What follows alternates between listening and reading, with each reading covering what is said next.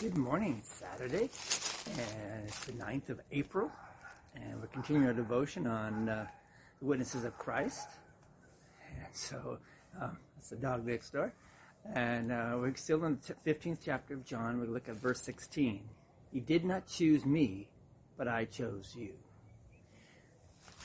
So you and I, we're chosen by Jesus.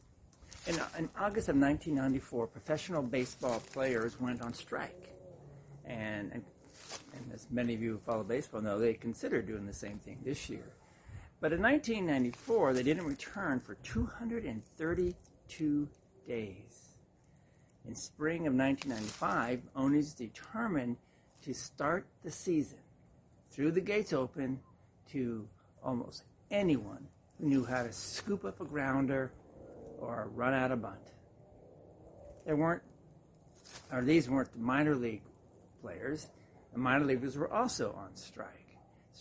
These were guys who went from coaching Little League one day and wearing a Chicago Cubs or a San Francisco Giant or Oakland A's jersey the next. The players weren't very good, and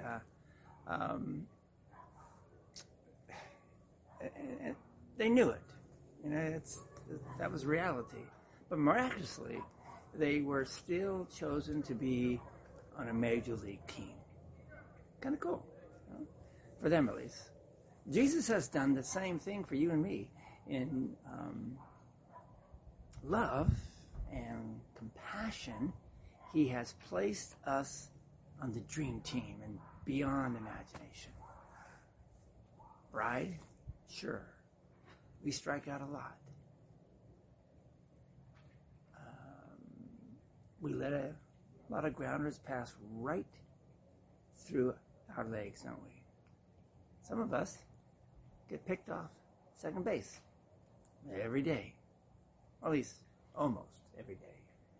And then we expect maybe God's going to trade us. He won't ever do that. Christ's love forgives sin, heals hurts, redeems life. There is no condemnation for those in Christ Jesus. He would rather die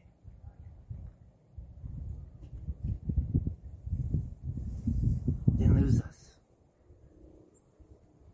And he does that because he loves us.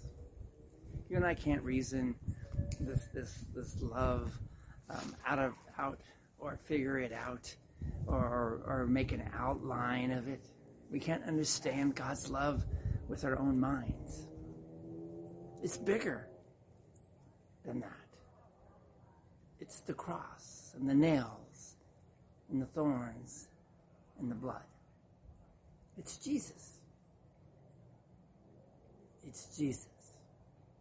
For us, forever. Let's pray. Jesus, I didn't choose you. You chose me to go and to bear fruit that will last forever. Amen. Ponder that thought today. You don't choose Jesus. He chose you. And he chose you to bear fruit. Let's go do that. We can do that together. Go in peace, serve the Lord. Hope to see you all tomorrow. Tomorrow's Palm Sunday, Passion Sunday. At our church here at Trinity in Reading, it's also Confirmation Day. 8 youth. And one of those youth will also be baptized. Come join us if you're in town. See you all tomorrow.